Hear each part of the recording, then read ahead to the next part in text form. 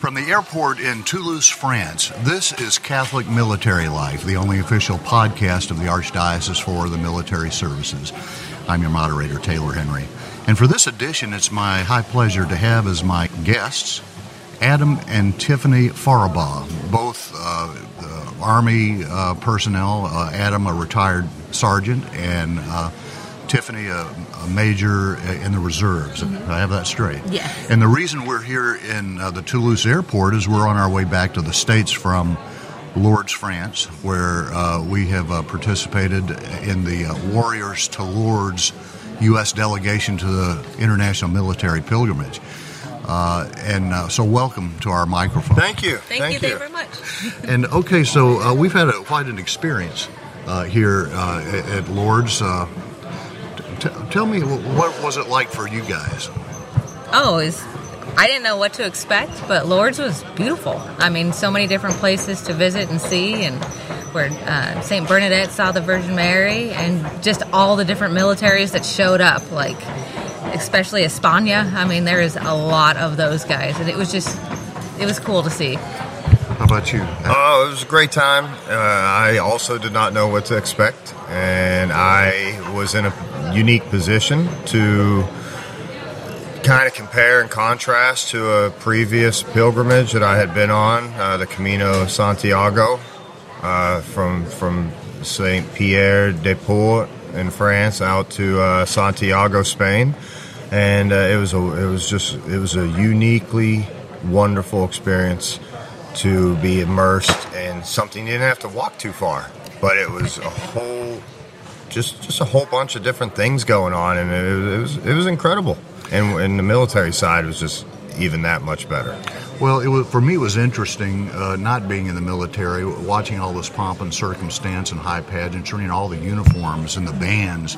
I couldn't tell which were which, though. The only one I learned to identify was the Italians, and that's mainly because there were so many of them. But let's talk a little bit about your military backgrounds and start with you, Tiffany. How long have you been in the military? What made you come into the military to begin with? Okay, I enlisted in the Army in 2003 as a private first class, and now I'm a major in the Army Reserve. So I'm a logistics officer. I started out as a 42 Alpha, and that was an administrative enlisted person, and then I did ROTC at the University of Montana, and then commissioned as an officer, and that was in 2006. But I've had very different jobs. So you've been in the Army almost 20 years, or right? Almost 20. It'll be 19 years this August. Yep. All right, Adam. How about you? I grew up a military brat. So my father's retired chief, master sergeant in the United States Air Force. My mother, who's deceased, is a retired senior master sergeant in the United States Air Force, and my sister is a active duty. So she's National Guard. She's a National Guard now, Lieutenant Colonel. So in the Air Force. So I decided not to follow that route, and I went into the Army Infantry as a private first class, and worked my way up to sergeant rather quickly, and then had a unfortunate incident with a grenade in Afghanistan thrown by the Taliban, and it rendered me medically retired at 3.5 years of service, and still alive. But yeah, it was a short but impactful. Yeah, it was a very short career. Way I wanted to go, 20 like my family members, but that wasn't the path. And what I'm learning on this trip is nobody's path is known. You may think you know it, but take it as it comes and run with it and make the best of it. And it's all culminating to just be really fun to figure out and to follow.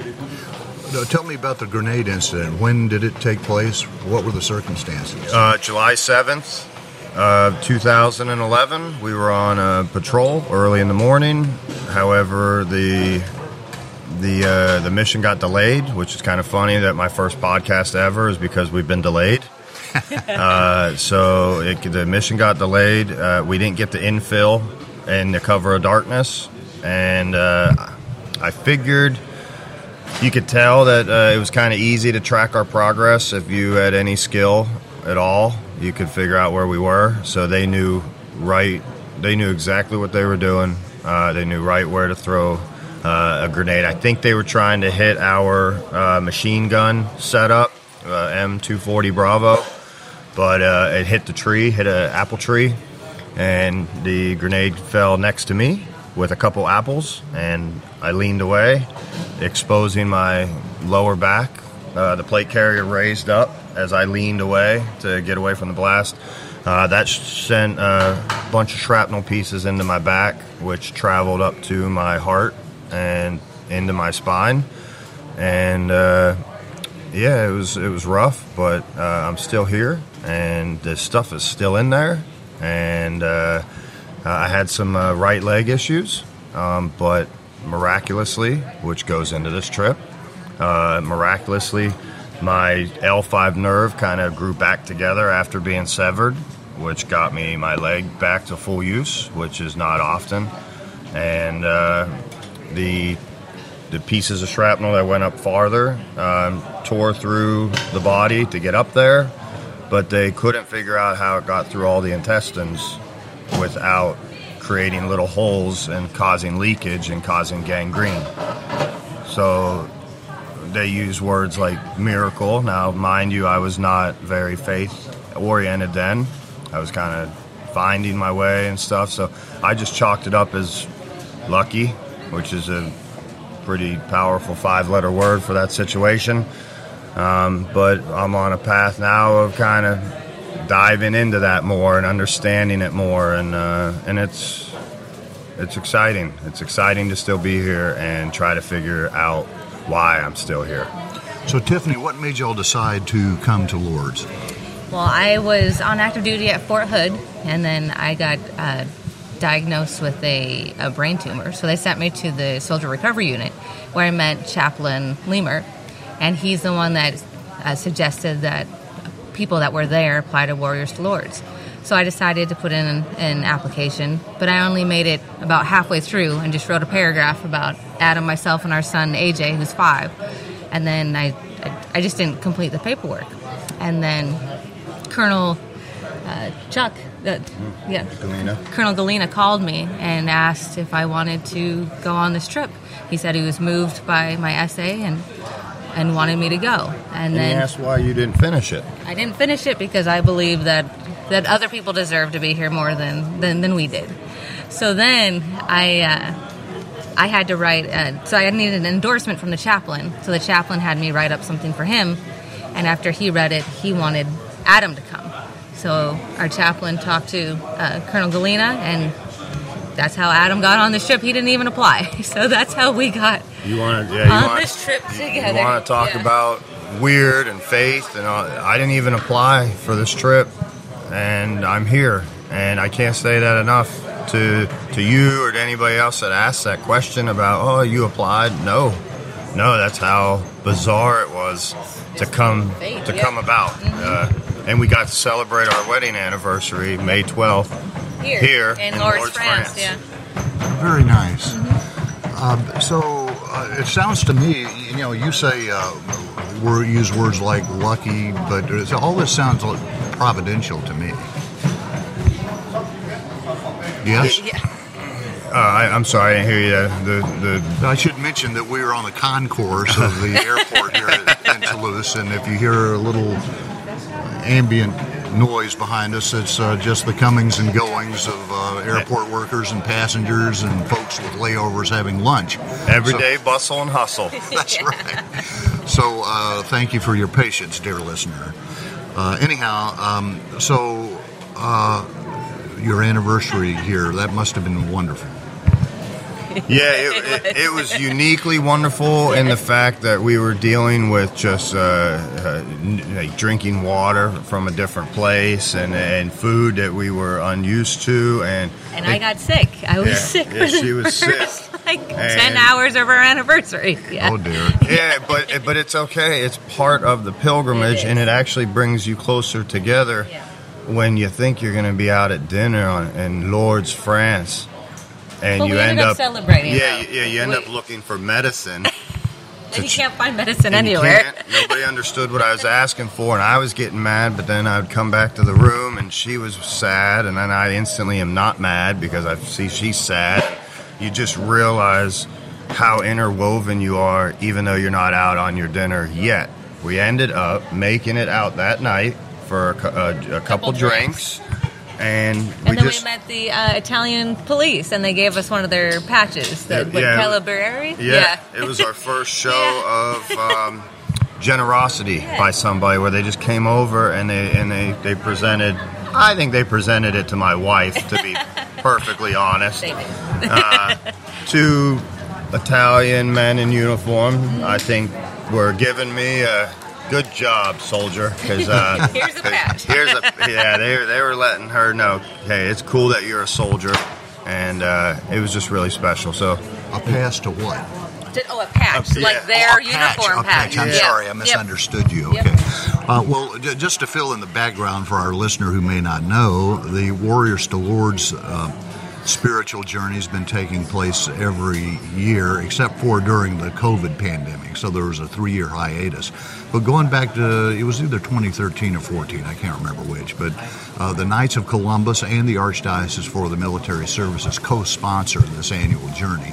And basically what the Warriors to Lords is a U.S. delegation of the International Military Pilgrimage, where this year militaries from more than 30 nations gathered in Lourdes to go to, visit the grotto, to wash and drink the waters.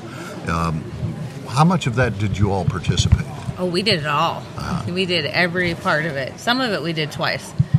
We did the grotto twice, for sure. And then we did the baths. We participated in all the ceremonies, and it was a lot, but it was very inspirational and soothing and calming, and I think we wouldn't have done it we didn't even know what Lourdes France was or what it stood for until for a couple that tries to make an hour on Sunday priority, you don't realize how easy that hour is now, because we've just done many hours, many days in a row of this, and we didn't have to.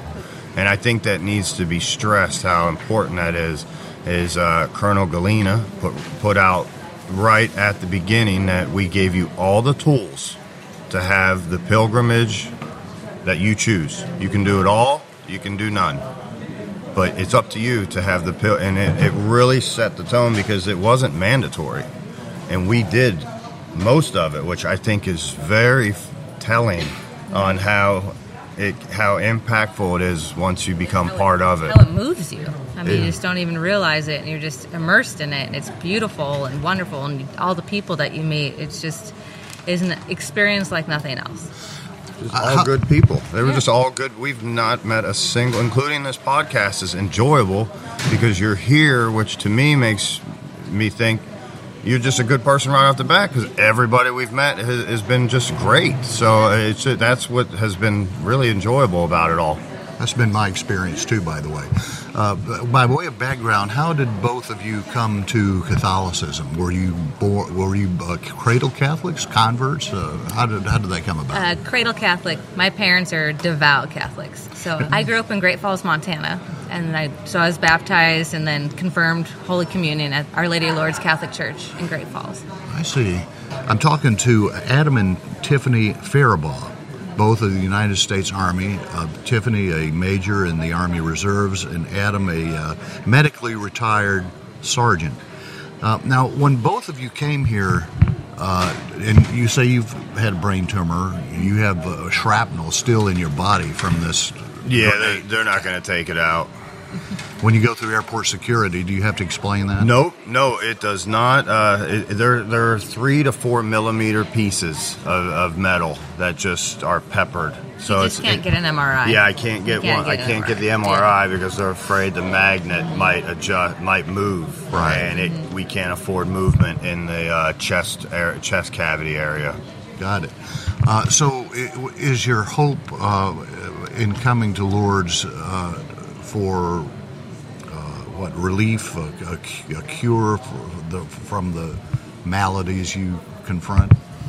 That's a great question. Honestly, my answer is I'm here now, so I feel like this is just how it's going to be. I really came to Lourdes for my son. I want my son to grow up in the church system a little differently than I did. As Tiffany mentioned before, cradle baby or cradle Catholic, myself as well.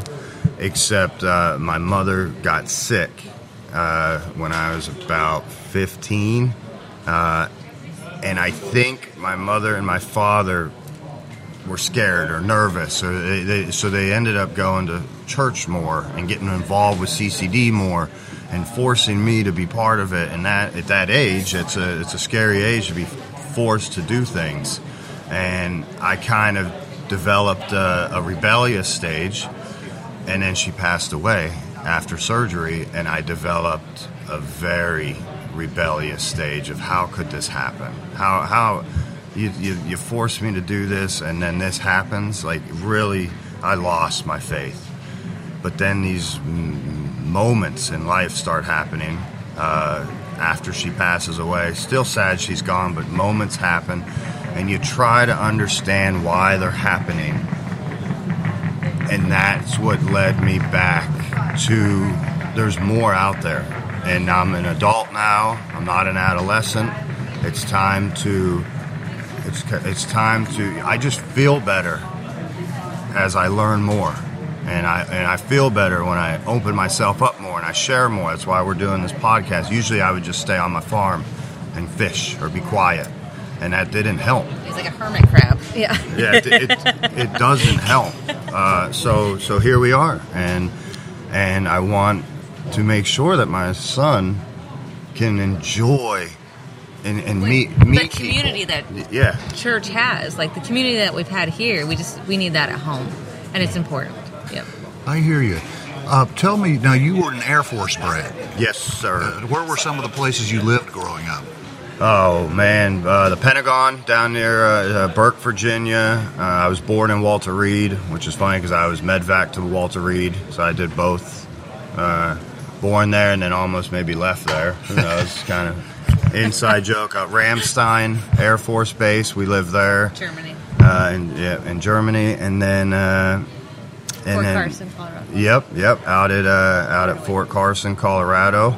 So that's what I mean. It's amazing when you have a wife that's just totally involved in your life. Because when I get asked questions I haven't been asked in a while, she's right there to back me up. So.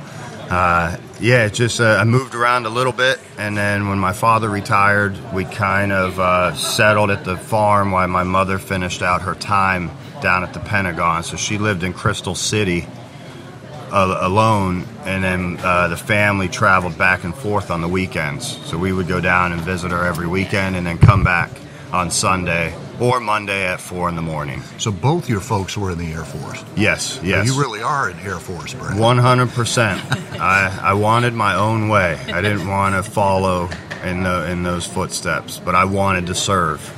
Got you. But what about you? Do you come from an Air Force family? Tiffany? I do, actually. My dad was in the Air Force during Vietnam, so he was a cryptologist. I see. And so where all did you live growing up in the Air Force? So my dad was already out of the Air Force by the time I came about. So he went to Vietnam, then went to Malmstrom Air Force Base in Great Falls, Montana, and then Fell in love. Well, he was a CPA, so he went to the University of Montana, where I wwent to school, and then had his own accounting firm, and then that's where I grew up with my dad and my mom. Mm-hmm. I see. How did you all meet? Fort Polk, Louisiana. Yeah. That's my old stomping ground. When I got stationed down there after basic, it was only 2 of us out of my entire basic training class. Everybody, 90% got Hawaii. And the drill sergeant looked at me and said, "I don't know what you did, but you're going to the armpit of the country." Fort Polk. And I was like, what's down there? But I'm an outdoorsy guy, so it was love at first mosquito for me. First crawfish. Yeah.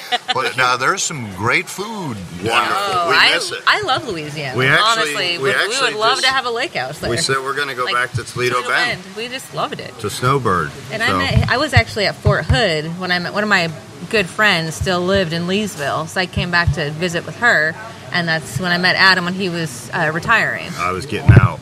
So you actually were not assigned to Fort Polk. You were just visiting. And I had been previously married, so that's how I was at Fort Polk the first time, but Took an assignment. I took a mobilization to Fort Hood, so I was there for 3 years, and then I had gotten divorced. But I see. How long have you all been married? 6 years? It's safe to let her answer first. 6 years? 6 years. 6 years we've been married. 6 Great. years we've been Well, married. congratulations. You Yeah. all look so happy to me. Thank We you. are. We are. It's, Yes, we are. it- It worked out for the best, for sure. Yeah, it truly is amazing to find your other half, because it can get lonely sometimes in the world. So it's nice to have somebody there. I hear you. So tell me about your experience with chaplains in the military. Have they had any impact on your life as a soldier? Yes. So one of the best chaplains I've ever had was Chaplain Strong when I was in the 304th Sustainment Brigade in Balad, Iraq. And that man, he was there 24/7 to help anyone, to listen to anyone. He was doing PT. He was everywhere all the time, and just such a positive force. Like, I could talk to him about anything at any time. Did he happen to be Catholic? He was Catholic. I yes. see. Mhm. Well, that's one of the real values of chaplains in the military, is that that's almost the only person you can go to and have a confidential conversation. It won't Absolutely. get back to the brass, right? Exactly. Absolutely. And so the chaplains serve as a kind of a relief valve, I suppose. 100%. Because there's especially in a deployed situation, there's a lot of tension and Orders, It's stuff pressure. stuff you don't want to do that you're asked to do, but you can't rebuke. You just do it. Right. Did I make that word up? That's a word, right? I'm I'm sorry. It is a word. I'm very authentic. Right. So I just speak as if we're just chilling, which we are. Yeah, I hear you. So when did you find out that you had been accepted to come on this pilgrimage? Had to be in January. Where are you living now? Evansburg, Pennsylvania. I see. And are you medically disabled? Can you work? Yes, I am. Well, with limitations. Yeah, with limitations, the government. I feel the government pays me a small living wage, and because they know that there's going to be issues in the not near future, but in the future. I don't. Your organs shrink or get bigger, and I can't afford either, because right now it's working the way it is, and I only have millimeters to spare, and we do what we can to keep it that way. So And I would say about every 6 months his back goes out. Like the last time he tried to lift something heavy and he passed out and hit his face. Yeah. And that's what I'm learning now is you asked about the chaplain question earlier, and I'm glad you answered, because I don't have an answer. Well, our chaplain here too. Our chaplain here is great. Yeah, the one I met at SRU. But- he's but the which one is that? Lamore. Yeah, Yeah. Father Lamore, wonderful man, and I've learned so much about the chaplains here, because they're guys So just like personable. us. Yeah. They drink beer. I don't want to get any in trouble, but I don't know what the Look, I don't I know did what a the- podcast the other night over a beer, so I Okay. think Oh, Okay. so Yeah. we're good. We're I good. don't know what the rules are, but what I was so fascinated by was they are people you can talk to, but they also like to maybe shoot guns or have a beer, or they're not what I originally thought. And to your question earlier about what do you think about them, I didn't know anything about them because I was afraid to talk to anybody. I just kept everything to myself. I thought that was what a man should do. If he's struggling, don't show signs of it. Infantry, proud. I just stayed quiet. So I talked to one or two of my buddies that could relate, because then they understood some of the hardships. Just about the system, getting out, wishing you could stay in because that was your safety blanket. Like being part of the Army infantry was just incredible, and then you're not. And I honestly thought at some points the camaraderie missing was harder than the pain or the injury that happened. It sounds like they're following Pope Francis's suggestion that they smell like the sheep, right? If you like a chaplain who can drink a beer, who can get personal. 100%. If you just listen and research a little what you can do, like how you can speak, and you don't have to worry about anything. The absolute confidentiality it's got to be like being the best defense lawyer in the world. Gotcha. I should mention you spent time at Fort Hood, Armor of God Radio, right outside Fort Hood, which broadcasts to Fort Hood and other parts of Texas, carries this podcast. Oh, okay. So we're always grateful that they run the podcast. And so in the short amount of time we have left, tell me about your little boy. Oh, boy, I got to sum that up quick, huh? He is a spitfire. Is that right? Yeah. Tiffany didn't even think she could have children, and as soon as we moved back to Pennsylvania to really start a family, it started had little quick. AJ. Yeah. So he's blonde hair and blue eyes. Neither one of us has blonde hair or blue eyes. He's the mailman's boy, but I love him. And he is so smart and so sharp, and he's funny, and he's just quick-witted. He's just a joy. He loves to do everything, but quickly. So he wants to golf downstairs. Then he wants to watch a movie. Then he wants to shoot draw. the bow, and he's just a ball of energy. But he already has muscles at 5. Yeah, he's just such a farm kid. Yeah, so. He sounds like a future soldier to me. Yeah, we've discussed that. We don't know if we that's a big. I don't. That's you hit on a very important point that I want to be proud about my service, but I didn't have kids when I was serving. I don't know, I don't know if I'd recommend the infantry to AJ, but I'm so proud of it. It's a really weird scenario and I'm starting to finally understand why some of the Vietnam guys I've talked to, and my dad, he was in Vietnam.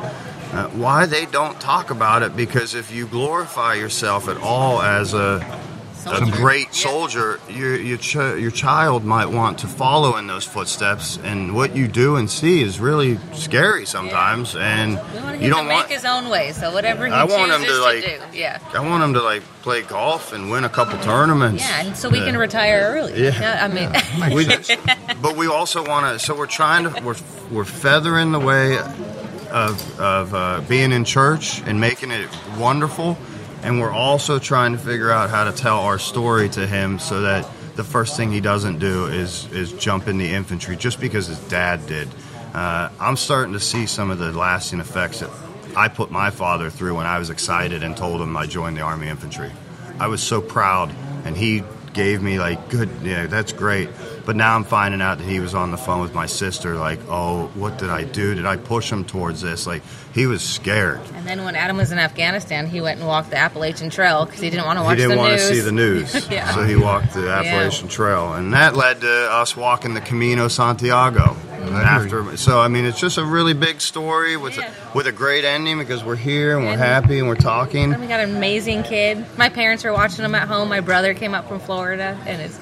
And you, Adam, have a Purple Heart. I do, yeah. They presented that in Bagram, and it was.